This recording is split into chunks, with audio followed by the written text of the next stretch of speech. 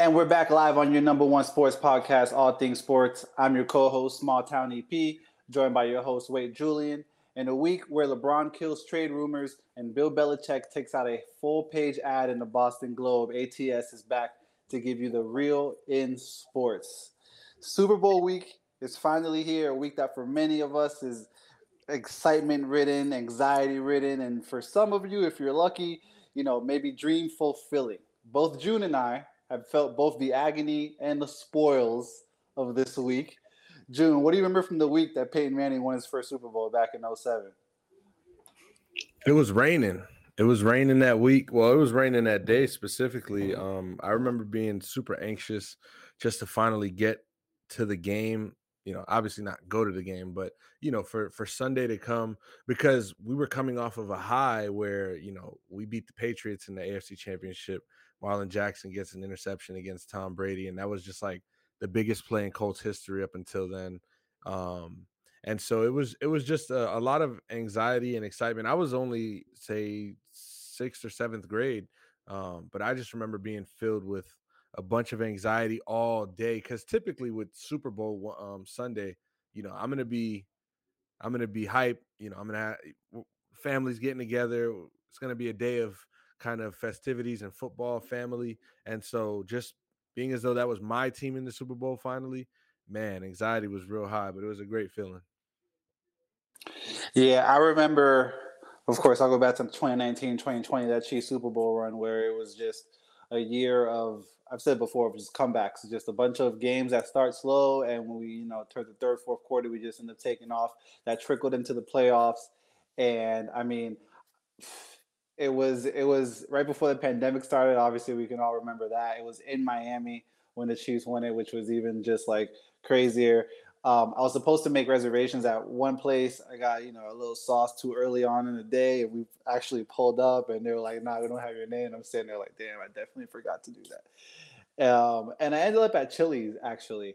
Um, Went from reservations to Chili's.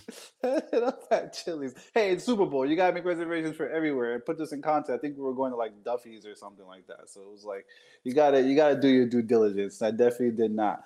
But I remember the game, and once again went down. In the second quarter, there was a two double digit. 49ers had a double digit lead going into the fourth quarter, and Dame Will and Patrick Mahomes and company pulled it off. I do remember that. And I cried that night, man. This is my first Super Bowl. I cried walking out of Chili's. Like I shed real deal I'm tears, not man. mad at it. Real deal tears. What about 3 years later, man? When you guys, made it back to the big day and didn't, like I said, the agony. We talked about the spoils.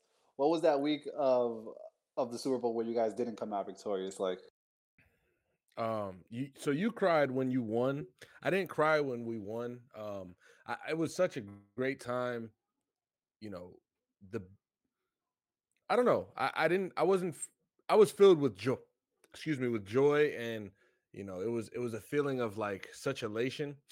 But when we lost, man, did I cry? Did I cry? That was tough. It was a lot of saltiness. I was older. I was in high school, so I know that like the shit talk was going to be a little heavier. I had a friend who was a Saints fan in my class, so I remember just knowing that I had to go see him on Monday, day after.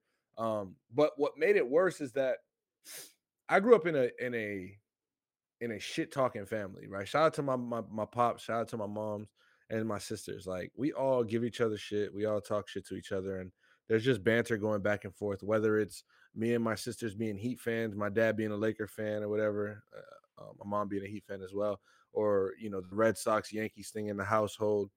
That was a thing growing up. When it was Super Bowl Sunday, we all always picked a team, whether it was our team in it or not.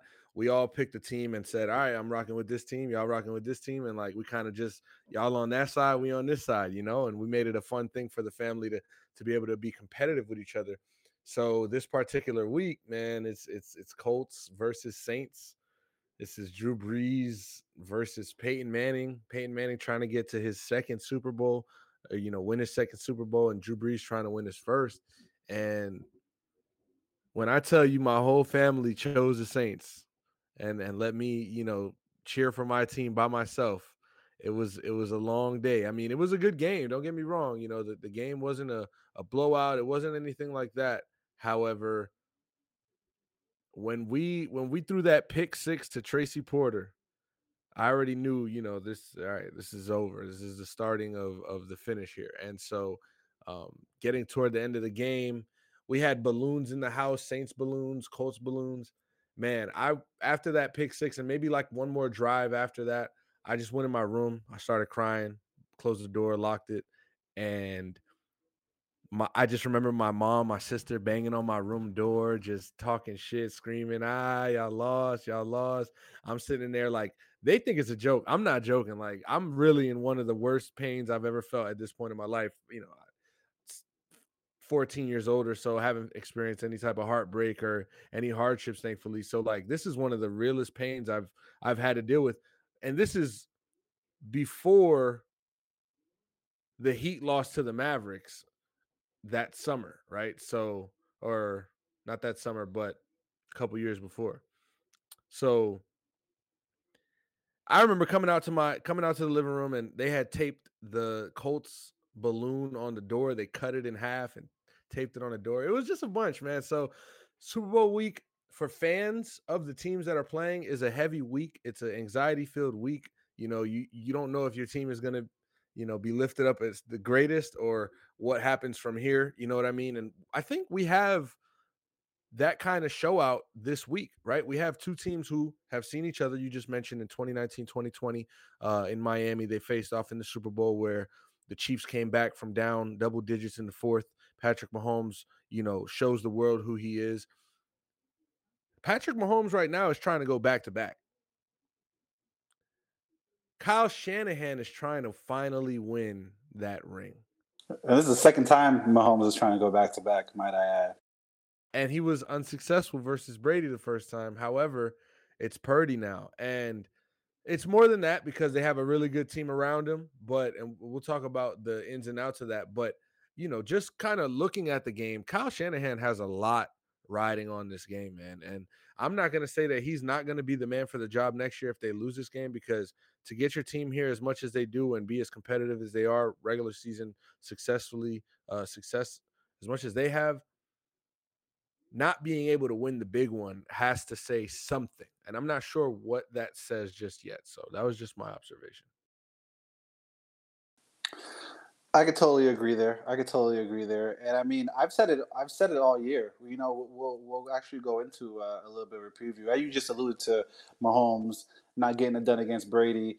Real quick for me, that week was very just crazy. Only because it was like back to back. Like, I'm here again. I was just here last year, and I'm here again. This is unreal. Yeah. And just seeing the season that Brady just had, first year coming down to Tampa Bay, it was rocky at first. At one point, around like week 4 or 5, they lost four straight, and everyone was like, "Oh, does Brady still have it? Is it really the Belichick way, not the Brady way?" And surely, some way, he wins the division, gets to the playoffs, makes it to the Super Bowl. Patrick Mahomes trying to go back to back in Tampa Bay. It was just written for Brady. Of course, a lot of people say that, and it was heartbreaking for sure. I remember that night. It was we did like I got to go over here first, and then we'll go to where the Super Bowl party is actually happening. It's like the vibes were already weird. Like, I had, you know what I That's where you mean? messed up, bro. Like, you got to pick where you're going to be for the Super Bowl, right? There is no I mean, listen, if it's not your team, just here for the vibes. You might spend the first half over here at bro's house. Maybe you go to shorty house for the second half, whatever the case is. But if it's your team, bro, like, today's Monday of Super Bowl week. This is where we got, and Monday is a little late, but Monday is where you start to figure out what we're doing for Super Bowl Sunday, right? I'm not here to play around. My team is in the Super Bowl. I'm not here to be partying with y'all. I'm here to be looking at every single play that's being snapped. And if we win, guess what? Let's have a party. We could party after the game. And if we lose, I don't want to hear none of this. I wasn't even trying to party with y'all anyways. Fuck y'all. That's really how it feels. And so I hope being in a position that you're in right now, moving to Atlanta recently, I'm sure you don't have, 15 friends you made where you're going to do Super Bowl parties and you're going to have to go see them and then go see them. Listen, stay Nah, home. it's at the crib. Yeah. We at Stay the crib home, with it. right? CBS works. Order some food, get you some drink, and see what the team could do, man. See what the team could do. You got to have the vibe. The vibes got to be high when your team is playing in the Super Bowl. And oddly enough, I'll say this: when the Colts played in 2 Super Bowls in my lifetime, the vibes were higher on the day that we lost than the day that we won. But I'm gonna blame it on the rain. The rain really was just throwing the vibe off of the day. My vibe was still high. I was still enjoying myself, but it was funny because it was a rainy day at home and the vibes were a little weird, but it was also in Miami, the Super Bowl that year. So it was like this is kind of translating It into the was. game. Like, it wasn't like, oh, it's snowing out here and they're doing the Super Bowl in Vegas and it's just a regular day. It was in Miami. We're in Broward. It was raining. It was a very rainy game in Miami that year when the Colts won. The Colts actually played in 2 Super Bowls in Miami. Damn, you're right. Yeah, we both won our first Super Bowls in Miami. I'm just Shout out to realizing that. Miami, Yeah, man. Shout out shout to out Hard to Rock. You know what I'm Miami, saying? bro. Dolphin Stadium, whatever you want to call it. Pro player if you're from that era. Joe Robbie if you're Joe from that Robbie. area. You know what I'm saying? All that. Like I was saying, we'll get into the Super Bowl preview, but I really want to we'll talk about matchups and things like that. But I really want to kind of kick it off with this question because I realized this earlier. And if Purdy shows up to Vegas and pulls off a dub, he's going to be joining the likes of Tom Brady, Joe Burrow, as one of 3 QBs to have beaten Patrick Mahomes in the postseason. What kind of pressure and what would that do for his legacy do you think he's on right now? I mean, look, Purdy is Mr. Irrelevant, right? He's in his second year. He went to the playoffs, got hurt last year in the NFC Championship game. He's in the second NFC Championship game in as many years. He's healthy. He's got his team around him. Um, This would be big. This would be very big if Brock Purdy is able to go into Vegas and come home with the Super Bowl, knowing that it took whether the help of his offense, defense, special teams, and himself to beat Patrick Mahomes. That's the key here. Like, as much as I'm looking at this game as Chiefs versus 49ers, I'm really focusing on the fact that this is a Patrick Mahomes legacy game. This just further cements his credentials and him being one of the best, if not the best player to ever play this game when it's all said and done. And so if you're going to be the guy to topple that, the guy to, stump that as Brock Purdy, when you lose, it's on the quarterback. And when you win, the quarterback has to get fair credit as well. I understand that this team is strong defensively. They have Deebo Samuel, they have Christian McCaffrey, you know, ample help around the board. But Brock Purdy has to do his job in order for them to have a chance to win. And he has to do a little bit more of his job like he did last week or 2 weeks ago in the NFC Championship game for him to cement himself as far as having an impact on winning this game and just beating the Chiefs in general. It's not going to just take, all the other guys. Brock Purdy's going to have to be on his A game, and he's going to have to make some extra plays if he wants to win. I think it'll do a number on his legacy. And if he does win this game, man, we're going to be looking at Brock Purdy as from Mr. Irrelevant to Super Bowl champion. That says enough. I might change his name to Mr. Relevant instead of Mr. Irrelevant. I don't know. He's definitely gonna need a new nickname. I would just be like, just call me Super Bowl champion, Mr. Irrelevant. That's all I would say. Put some respect on it, as they say. Do the Chiefs need this Super Bowl to be considered a legitimate dynasty at this point? It would be 3 in 5 years. Or is the dynasty already in effect right now, June? I would like to think the dynasty is in effect right now because I do think the Chiefs are going to win this game. But to solidify them being a dynasty, I do think they have to win another one. I mean, I'm just looking back as far as the Patriots being a dynasty. You look at the Warriors. The Warriors are one of the more recent dynasties in pro sports, and they've got three. You know, Patrick Mahomes got two, and 3 in 5 years says a lot more than 2 in 5 years. And so to be able to have the opportunity to go and play in that game 3 out of 5 times, that's great. But when we're talking about dynasty, like that word dynasty isn't a word that we throw around. It's not a word that we use for every other team here or there. Dynasties earn their right to be called dynasties. And I think that Andy Reid and Patrick Mahomes understand that. And so, yes, to answer, they do have to win this game here and win their third Super Bowl in 5 years so that we can say the Chiefs Kingdom, this is a dynasty. 2019 to 2024 will never be forgotten. And not to say that they'll be forgotten if they lose this game, it's just not going to hit the same. And I hope we understand that. 1,000%, 1,000%. And this defense that the Chiefs are sporting this time around, best defense. We talked about best defense that we've seen since the Patrick Mahomes, Andy Reid era has begun. 2018, 2019. This is the best defense that I've had, that the Chiefs have had, that I've seen. Better than the offense, which is very interesting and very kind of polar to say with how the Chiefs have performed in these past couple of years. I mean, it was at first we saw Patrick Mahomes lighting up the sky with Tyreek Hill and the likes of Travis Kelce, Mecole Hardman, and now the offense struggled in the season, picked it up, towards the end. Definitely did a complete 180 from the beginning of the season, or about a quarter away into the season. And once the playoffs hit, it's like they just kicked it into a different gear. How big of a role is that going to play for the Chiefs to hopefully run this back to back? The defense showing up, because I mean, I guess the receivers have decided to start catching balls at this point. So how big of a role is the Chiefs defense, and I mean the defensive battle in general, because that Niners defense isn't anything to laugh at either. You're on mute, but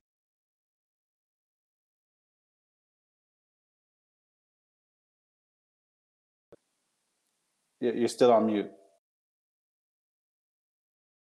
Listen, I apologize. I was just trying to take a moment to acknowledge the chat. I thought you acknowledged me when I said that, and I didn't hear you say that I was still on mute. So I just wanted to say shout out to Ray, shout out to Sal, shout out to Christian, shout out to Jason, all in the chat getting it popping.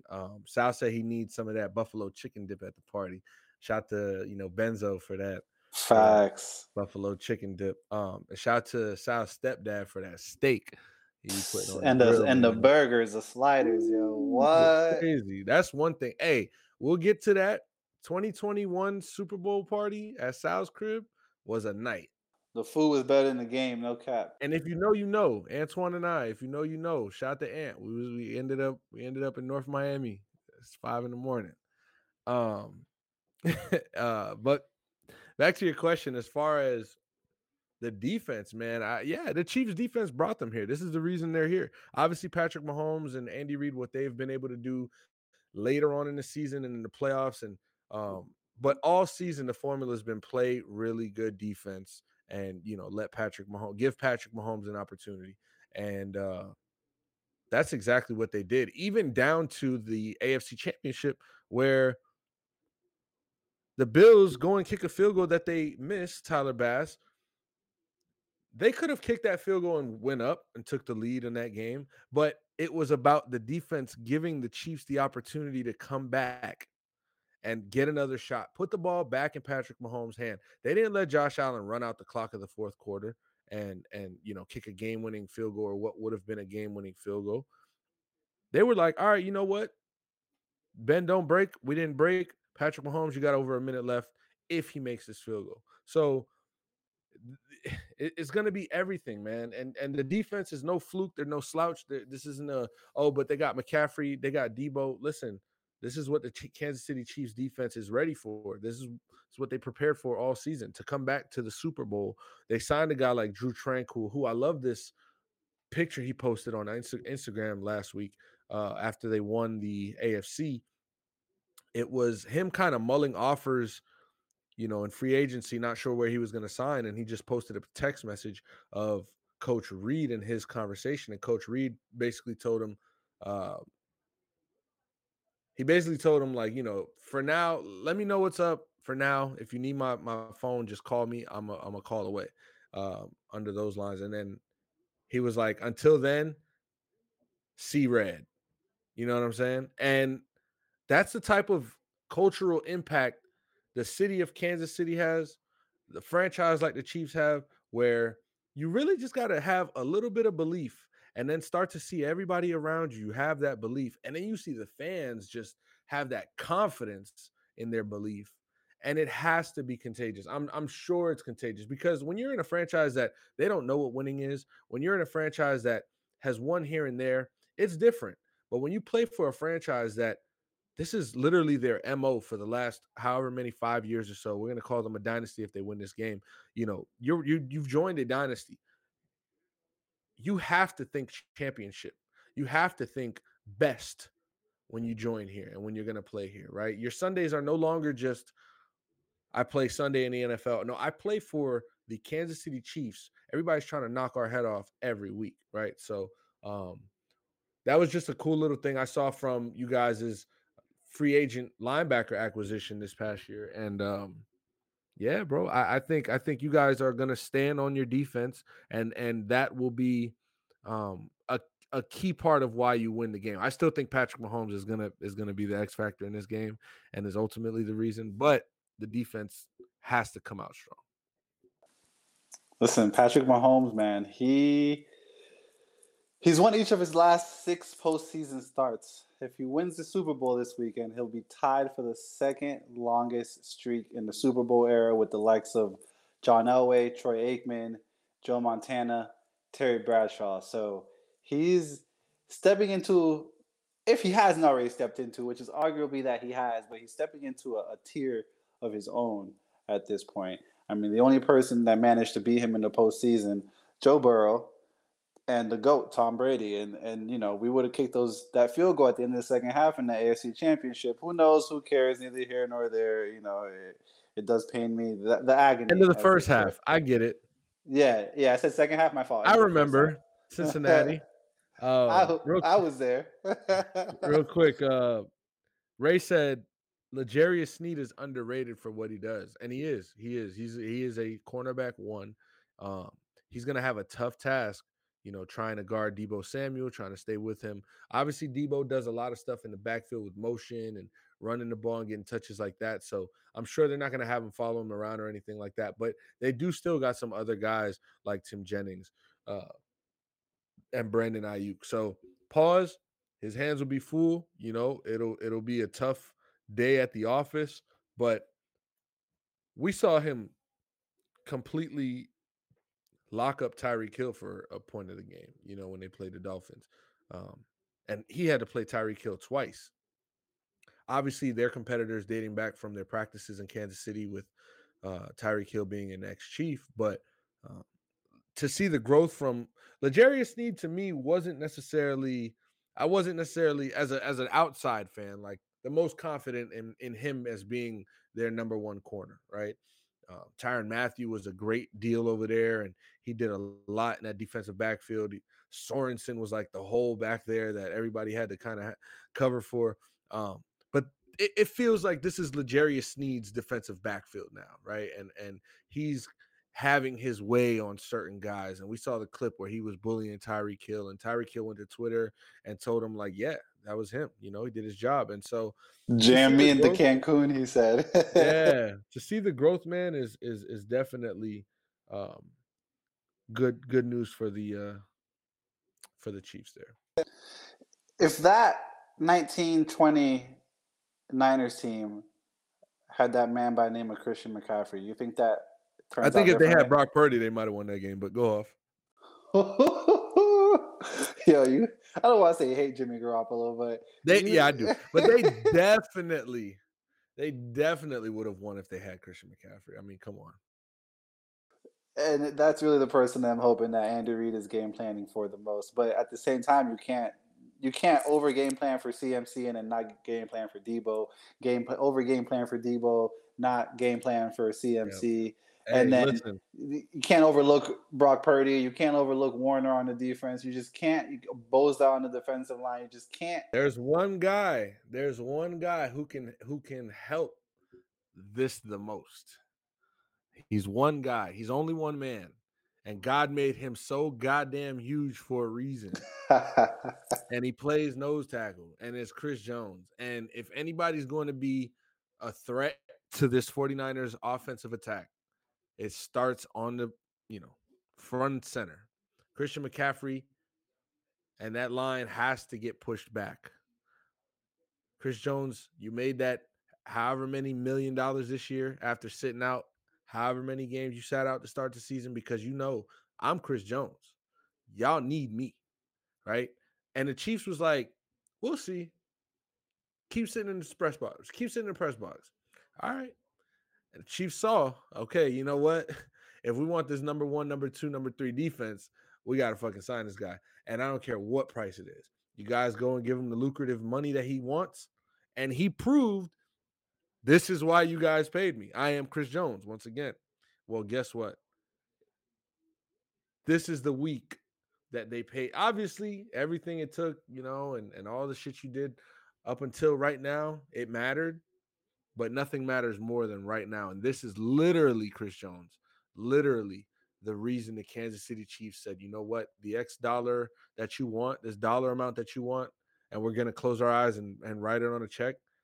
It's because right now we knew we'd get back here and we know how much we're going to need you. So I'm not saying, please, Chris Jones. No. That's Chris Jones' job. That's who he is. He is a game wrecker. And I understand, like you said, you can't over game plan for CMC. You can't over game plan for Debo. I hope you got a game plan for Nick Bosa on the other side. But Chris Jones has to be at his best. Has to be at his best. Speaking of Nick Bosa, earlier this week he was asked what he thinks about the Chiefs' offensive line, and 3 words: bulletin material, as we like to call it in Kansas City. 3 words. He said they hold a lot. Hey, I don't know if there's no whistle. If a tree falls in the woods and no one's around to hear it, if someone gets held and the ref don't blow the whistle, is it really? So we'll see, man. Hey, shout out to Kanye West. He dropped the album in late 2008, and the title of the song is called Paranoid. There's one part of the song goes, "You worry about the wrong things, the wrong things." If you know it, sing with me. But it's like, yeah, I mean, that's to me kind of mind games. It's talking shit a little bit. You're letting the opponent know, like, if y'all ain't hold as much as y'all did, y'all probably wouldn't be as good. But at the same time, it kind of shows me a little bit of maybe mental weakness there. Like, listen, you got to focus on what you can focus on, bro. Focus on what you can fix, right? You can't fix the fact that the refs don't call holding. Just be as great as you can and make them hold you and make it obvious. That's what you can do. So probably a little bit gamesmanship, but I'm never going to be the type. Again, remember, I started this podcast saying that I grew up in a household of shit talkers, right? By nature, whether it's about football, whether it's about who cooks better, whatever the case is, we talking shit. And it's all friendly. But one thing I've never been a fan of, and like seeing on Twitter, and like last year, the Heat and the Knicks, we were talking shit to each other. And after every game, I'm going to hear a Knicks fan after every Heat win, oh, those refs, man. Listen, those refs, listen. Refs are horrible. Listen, the refs suck. We've been talking about this all since the beginning of year. football season. We've talked about it since October when basketball season started. And we talked about it probably 2 weeks ago or last week when this Max Strus got kicked out of the game or a technical foul for handing the ball to the ref a little too strong. The refs are gonna suck. Let's not talk about it. That's my thing. I ain't never want to be the guy to talk about shit that don't have nothing. You can't control the refs, bro. Even in the Duke North Carolina game 2 nights ago, there was like 49 seconds left in the game, and the ref, has to make a call. He walks over to the announcer table. He literally says, "I'm gonna get booed bad for this one, but here's the call." It's like, whoa, that's great, bro. It wasn't great for us Duke fans, but we'll get them back at Cameron Indoor in a couple weeks. Don't worry. We'll see you again soon.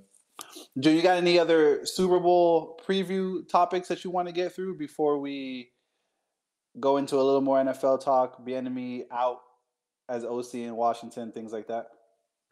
Um, let's talk about let's kind of go into let's talk about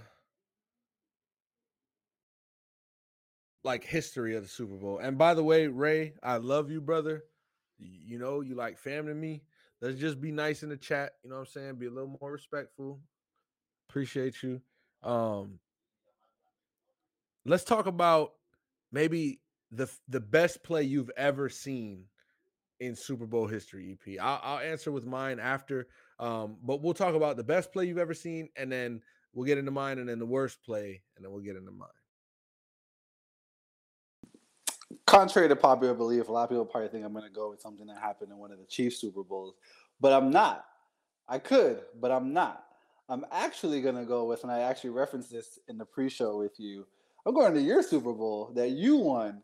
Wow, don't do that. The Don't Devin do that. Hester kickoff return to open the game is probably has to be one of the most exciting moments because I was a Devin Hester fan. Like I was, Dante. The kick returning game in the early to mid 2000s was just it. Like the special teams was it. It was if you had a popping special team, they was fucking with you, no cap.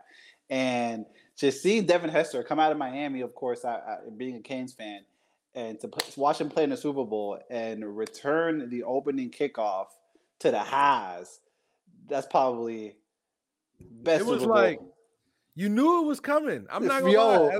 We knew it was coming, and I had a feeling I'm sitting there as a Colts fan. Mind you, I'm a Hurricanes fan. Devin Hester is the era I grew up in. I'm rooting for Devin Hester no matter who he plays. I'm rooting for him against the Colts. Like I'm all pro Devin Hester. Now, right before that kickoff, I ain't gonna lie, I had a feeling like that'd be something. That'd be something. But nah, like hell no, bro. Like, yo, when he took that kickback, it was just like I had to be happy because one, it wasn't a turning point in the game. It wasn't a moment of like, where do we go from here now? It was just to kick off the Super Bowl. Like this man, Devin Hester, really is about that. Back in Miami, where he played, where he's from, and yeah, I can wholeheartedly agree. Devin Hester had a great play. I'm stuck between two plays that I saw, and I remember at the moment I saw them,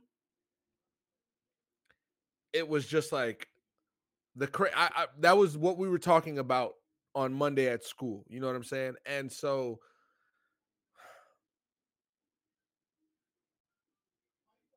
I'm gonna go with David Tyree helmet catch.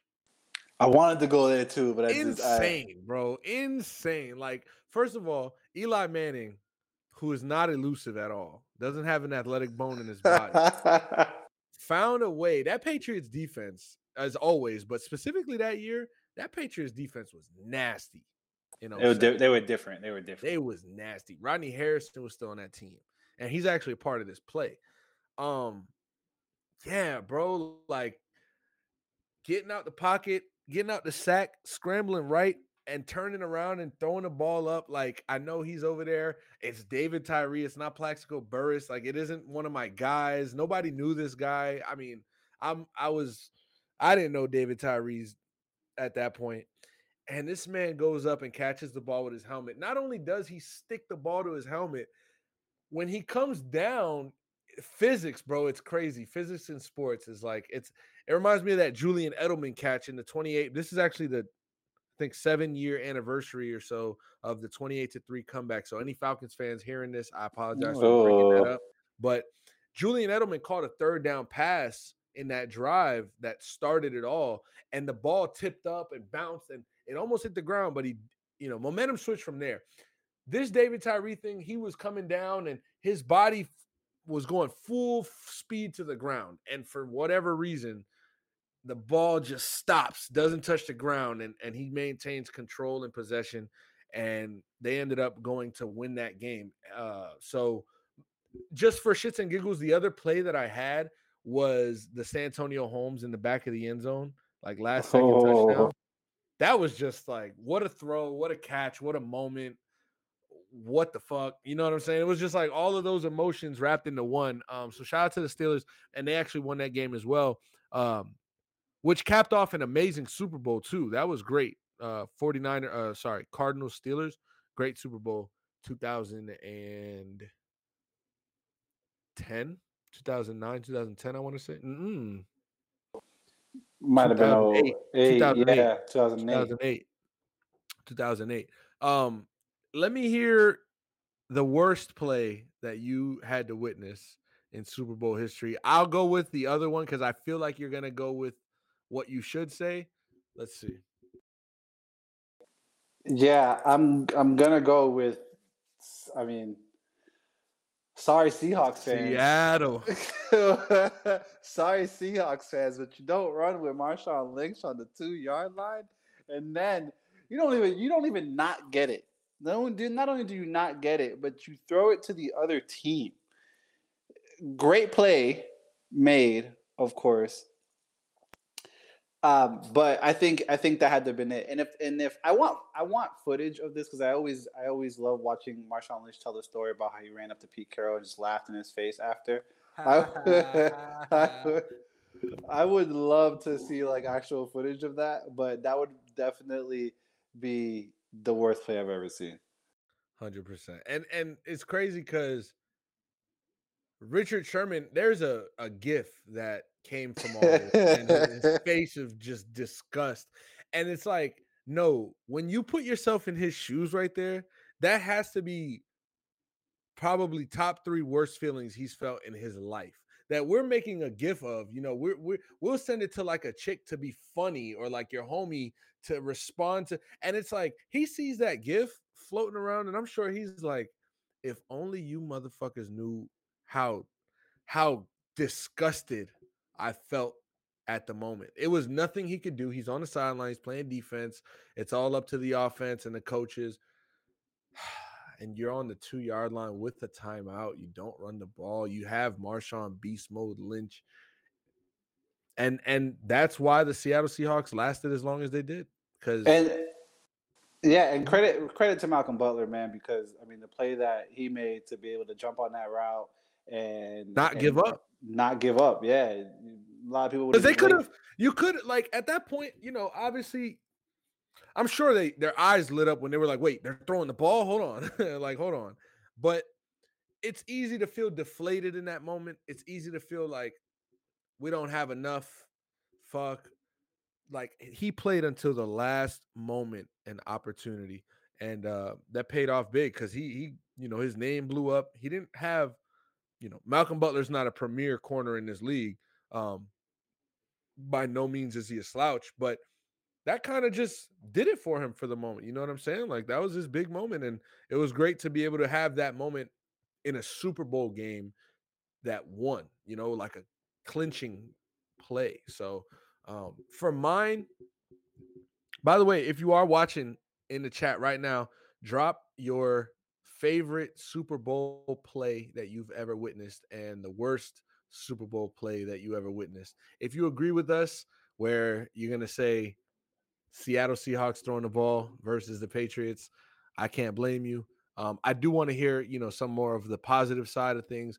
The negative worst play I saw in the Super Bowl had to be the onside kick coming out of second half. Sean Payton dropping his nuts on Tony Dungy and essentially winning the Super Bowl right there. Like ever since that moment, things went downhill. Shit felt weird.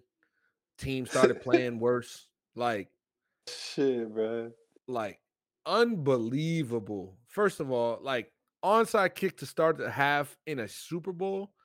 That's unheard of. So shout out to Sean Payton for having some guts. You know what I'm saying? We talk about unserious football. That's very serious football. That's like when you say risky business, bro. But that's the way the cookie crumbled that night. And it was a great play for them. And it's probably one of the most famous plays in Super Bowl history. But for me, heartbreak. Hey, while we wait for some of those, memories and people's favorite Super Bowl play, worst Super Bowl play to come in the chat. It's about 6:55 Eastern Standard Time. I'm going, you know what? I'm feeling generous today. I'm feeling good this evening. You know what I'm saying? The vibes are right. So if you're watching this right now, you're a gambling person, man, woman, whoever's watching this. I'm gonna give you Yes, the sir. I'm giving you EP's play of the night because it's a 4 leg parlay at plus 507, and one of the legs starts in about 5 minutes. So we're gonna tease two of these down. If you don't know what teasing is, it's not that kind. Pause. Right? It's when you buy points in order to make the outcome a little more favorable. Right? So we're gonna take the Cleveland Cavaliers, are about 3-point favorites. We're gonna buy them down to +3. So they either need to win or not lose by more than 3. We're gonna buy Golden State down in the association from a pick 'em to +6 points. So they either need to win or not lose by more than 6 points. We're going to go ahead and take the over 132 in the Hurricane and Virginia Cavalier basketball game, and then the over 137 in the Incarnate World and Southeastern Louisiana basketball game. 4 legs plus 507. We'll see what happens, and we'll talk about the results on this week's Thursday episode. There it is. Shout out to Ant in the chat right now saying he loves the layout. We love it too. Shout out to Lou, hooking us up. Man, appreciate you. My cousin Lou, man, he do his big thing. We still got some minor tweaks. We'll see changes on Thursday's episode. Me and EP will have a talk and we'll get to that. But yeah, bro, this is the All Things Sports podcast. This is what it looks like. Get used to it. You're gonna see our faces, you know what I'm saying, multiple times a week on this same very format. Hopefully, we get to bring some of you guys on here and you guys can join us as guests. We got a couple more slots available. So we just appreciate the love there. And if you are being as generous as you say, I'm going to challenge you here. Maybe try to, you got a couple minutes, but maybe try to put those locks on the screen. Can they see the locks? Maybe they missed it. It was quick. It was. You know what? I'll go through it again. I don't know if I can put it on the There you screen, but go. There you go. Give them the locks one more I'll time. go You know what I'm through saying? it again. Caller number 9, slow down. It's like leaving a voicemail. You got to like, all right, call me back at 987-986-2627, 987-976-2627. There you go. So real quick, because we got 3 minutes into game time for this Cleveland game. You're going to buy Cleveland Cavaliers down to +3, Golden State Warriors down to +6. You'll take the over 132 in the Miami Hurricane and Virginia Cavalier college basketball game, and the over 137 in the Southeastern Louisiana college basketball game. Again, that's 4 legs plus 507. I'm not gonna lie. Hey, EP talking about I'm in a good mood. I'm happy. I'll give you some locks. It took the fucking Kansas City Chiefs to get back to the Super Bowl for him to give you guys some locks. Let's hope something else good happens with his favorite team. He don't got a favorite basketball team. Don't look too far. But if Duke starts balling out, coming, in the ACC tournament, y'all might get some more picks that evening. Oh man, do we have? Let me check the chat real quick. Shout out to Ant. Nobody wanted to share their no little one wanted to do that. It's all good. It's all good. We still love to chat. So earlier this week, there was a rumor that Cliff Kingsbury was headed over to Las Vegas. He was like, you know what? I'm not doing that. I'm straight off that. Essentially, he withdrew his name from being in that little hat of candidates, and he ends up as the offensive coordinator in Washington. Dan Quinn recently gets a job, brings over Cliff Kingsbury, and now we have Cliff Kingsbury as an OC in Washington. And then we get young Caleb Williams, prospective, top 2 draft pick this year, congratulating his former offensive analyst. He already said he doesn't want to go to Chicago. And we still got Justin Fields in Chicago. Is Caleb Williams? Would Caleb Williams fit in Washington? Is that a good place? And is Chicago not going to pick him? Do you think Chicago's going to keep Justin Fields at this point, because they have to do something by the combine? I would assume, because a lot of people are going to start deciding where they're going. We're going to see by that point. I would assume, maybe Russell Wilson has a job, maybe some other people have jobs. So they gotta get the ball rolling on this, whether they're going to move Justin Fields and draft Caleb, or keep Justin Fields and draft Caleb, which is kind of wild, or just move on from the whole Caleb Williams idea as a whole. What do you think about that? It's a lot. It's a lot to unpack here. First and foremost, Cliff Kingsbury joining Washington as an OC. I think it's great. He's under Dan Quinn. He doesn't have to, have that head coaching job as we saw him have some success and then struggle mightily in Arizona. I don't think he's a bad coach at all. A lot of the players talk very highly about him, his preparation, and what he's able to do to get the team ready. But I think OC is where he belongs. And listen, as far as the job in Las Vegas, I'm not sure what is going on with the Vegas Raiders.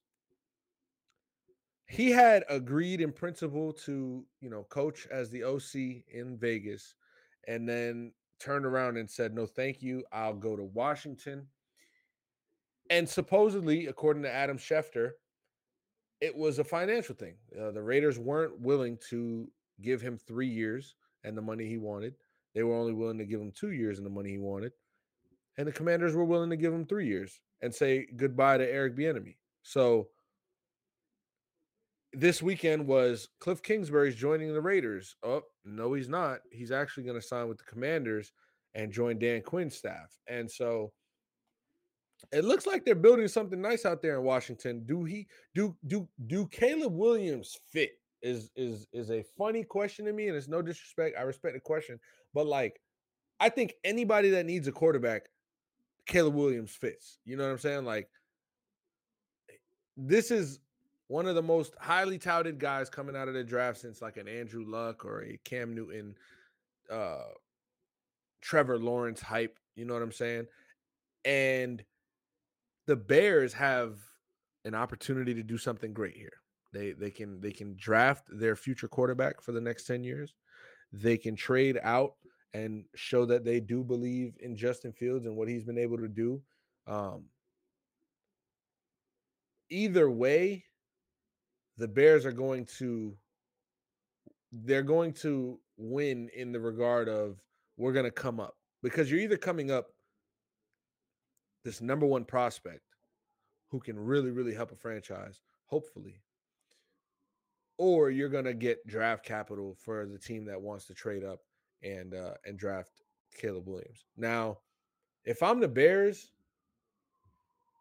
I'm drafting a quarterback. I'm not going to lie. I'm drafting a quarterback and I'm trading Justin Fields. I've seen enough.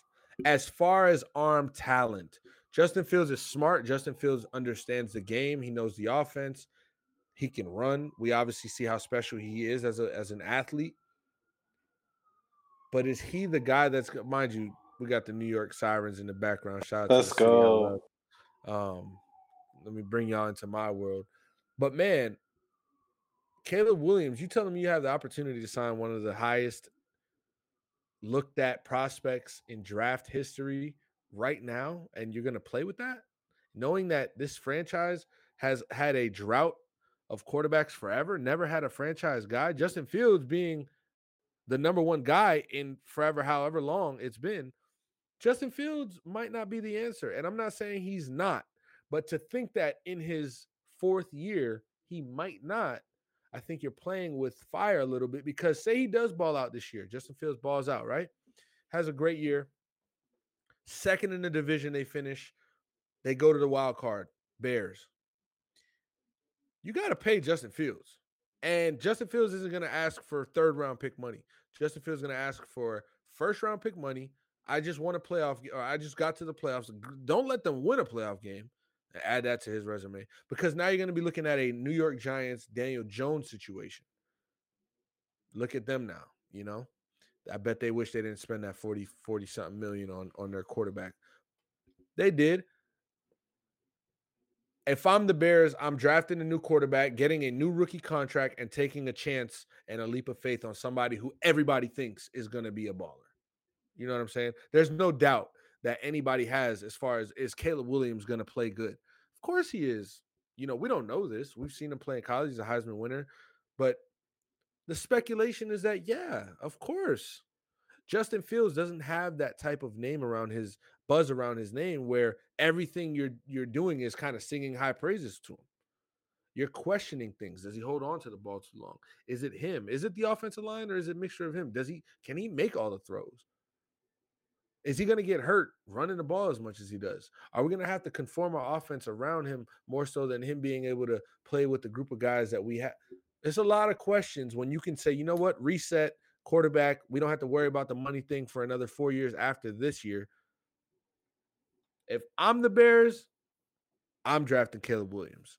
I'm not Ryan Poles. I understand that the Bears GM has a big opportunity to get a lot of draft capital for that first pick, you know, but I think you got to do what's best for the franchise here. Hey, and shout out to Ant in the group chat. I mean, in the group chat, in the chat, in the pod chat right now, the live chat, saying they should draft Marvin Harrison Jr. How do you feel about them keeping Justin Fields and drafting somebody around them? So, okay, I see that, and you're trading down, right? You're trading down because you're not going to take Marvin Harrison Jr. number 1 overall. You're going to trade down to where you feel this is where I can certainly get him. That's the risk you're taking because you don't know if number 2 is going to want to creep up and draft for him. But I do think if you put the best pieces available around Justin Fields, he'll have success. I don't think Justin Fields' career is over. I don't think that there's no more you can get out of him. I think the best is yet to come from Justin Fields. It's just that I don't know if the Bears want to make the move to continue with him. And when we start talking financials, that's where I start to really, really not get it. Like, you can literally reset the market again, pay Caleb rookie money for 4 years. You drafted Justin Fields in the first round. He's going to get that, you know what I'm saying, you have to pay him, you know what I'm saying, coming up soon. So, like, and are you going to pay him his top dollar, what he's worth, or what you think he's worth? And is he going to be willing to accept that? So I think at the end of the day, it comes down to a financial thing for the Bears. And when it's, okay, financials, but at the same time, we might get somebody more talented while not paying this guy all that money in the world. You got to consider that. Ant said different draft situation than the Giants. Giants kind of had to. Yeah, and I get that. That's fair. I'm not saying like Giants are so stupid, which a part of them, yes, is dumb as fuck for paying Daniel Jones the money they paid him based on one season that he proved. But they were also in more of a bind. The season he did prove, it went well. Everybody played up to their standard and magically just went back to shit a year after. You can't really blame them so much. But man, you telling me like Caleb Williams is right there. I mean, we literally did what we had to do as far as last year's draft and as far as this year's team record to put ourselves in position to have the number 1 overall pick. This is the game. This is the game right here, and this is the biggest game of the Bears season. This is the biggest game right here, NFL draft. What are you gonna do? The ball's in your court, on your field, I should say, as far as the NFL is concerned. Now we have, as we were just saying, Cliff Kingsbury in Washington as an OC. Washington didn't really announce that they were letting go, parting ways with Eric Bieniemy. They just kind of hired somebody else for his job. You know, it was kind of sudden. Look, that's how it works when you got a new staff member. It's like, look, this ain't Ron Rivera's stomping grounds. All right, I'm Dan Quinn. I'm gonna hire an OC. They told me you was an OC. Listen, I don't know. They told me it's crazy. Boss, you gonna let them know? I'm Cliff. This is my guy. I don't know about them other guys. That's how that works. Nasty work. What do you think is next for Bieniemy? Does he go back to Kansas City, or because listen, I'm not gonna act like I put too much thought about this, especially that this report came out yesterday or today, and Bieniemy, I wasn't sure what was gonna happen, if he was gonna move into a different role in the offense or if they were gonna relieve him. Obviously, they are gonna relieve him now that we learned that a few hours ago. First thought is like, shit, go see if Kansas City's still hiring. Like, if they win, it's a dynasty, right? We just said that it's a dynasty. You can go back and continue with. We will forget about that one little year you had in Washington. Ain't nobody tripping off that. You had Ron Rivera, you had Sam Howell. He led the league in passing yards. You know what I'm saying? Like, Facts. Go back fucking with Patrick Mahomes them. And we know that the AFC West doesn't mind paying coaches. You know, that's not going to be an issue. I mean, considering They did take a hit to their name today with Cliff Kingsbury running for the OC job and them not wanting to give him the top dollar he that's wanted. So, but not to and stump your considering point, Andy I do Reid's respect it. the third lowest paid head coach in He's that just here to division. ball, man. That's He's it. just here to ball. When you operate in a dynasty, the money ain't the first thing you're thinking of. All right. Any great team that has to sacrifice is the first word that you think about when you're talking about greatness. All right. It's sacrifice. It isn't paid. It isn't money. It isn't bank account. It isn't dollar. It isn't millions. The word is sacrifice, whether that's your time, whether that's your money, whether that's, doing things that you like so you can sacrifice. And Andy Reid is the epitome of sacrifice. You telling me he's a bottom 3 paid coach in the league? He's running a dynasty right now? Psh, clock in. It makes me want to go to work. Clock in and don't clock out. Nah, that's real.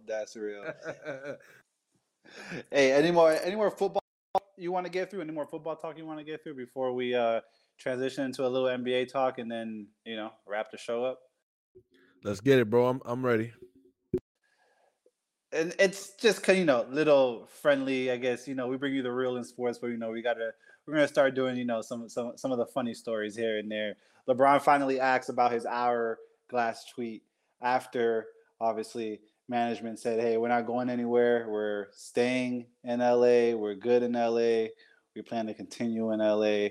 LeBron obviously has the end goal of playing with Bronny, and we'll get to USC women's side on the second, because shout out to Juju Watkins, but he's finally responded. And when asked, like, "Hey, do you want to elaborate?"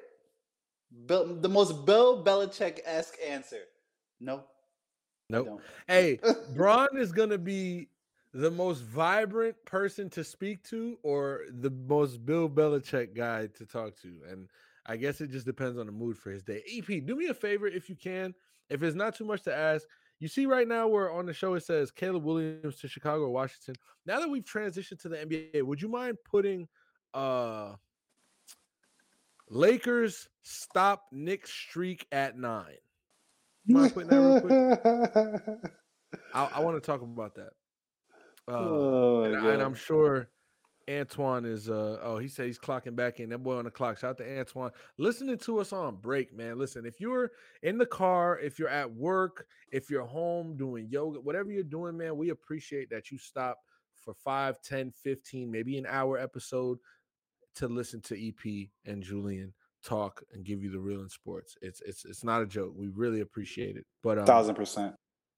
Yeah, look at that. Lakers stop Knicks streak at 9. Let's talk about it. Now, I really just wanted to boss up real quick.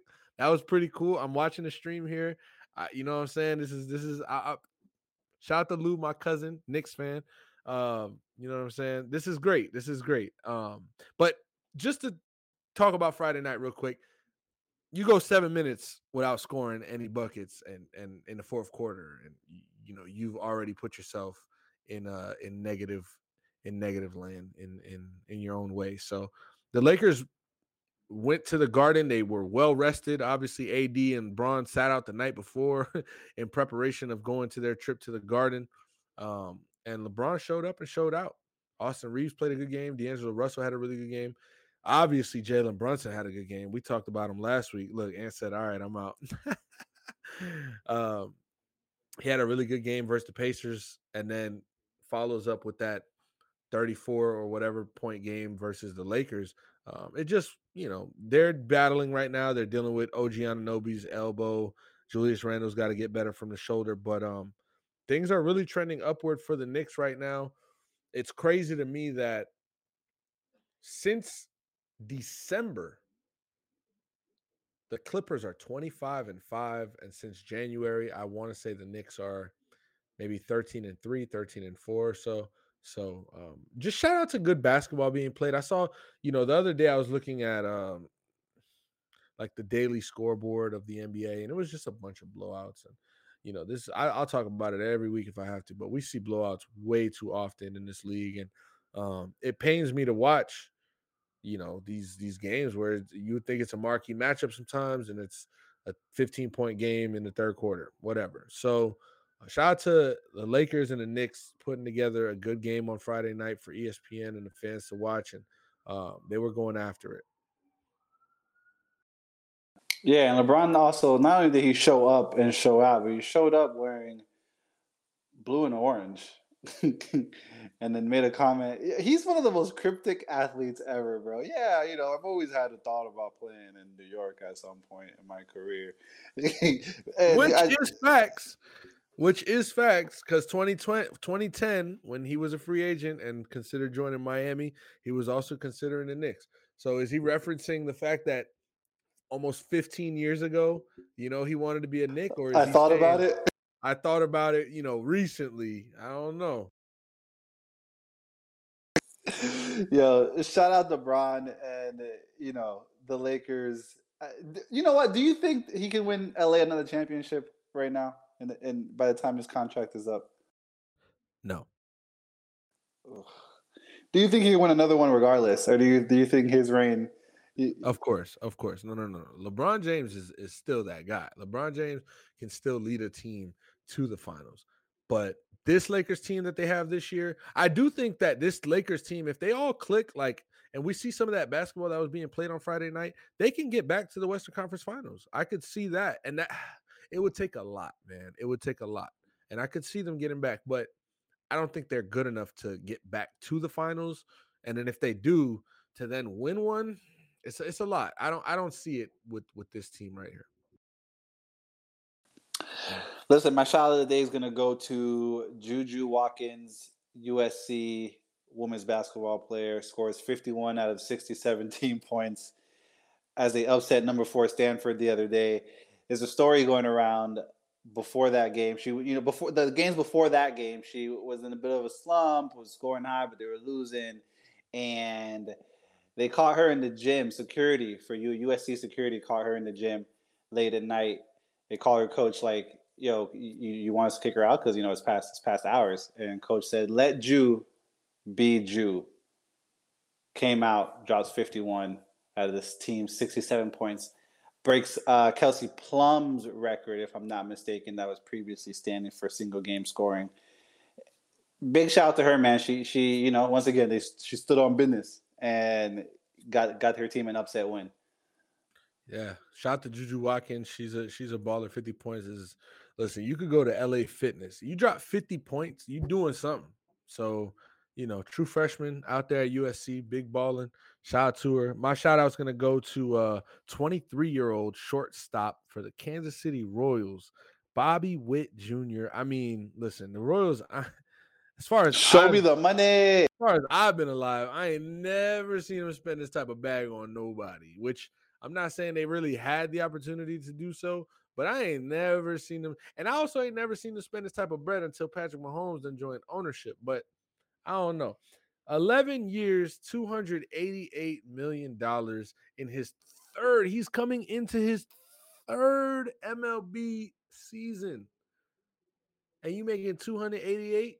Shout out to Bobby Witt. Also, shout out to Theo Epstein joining the Fenway management group.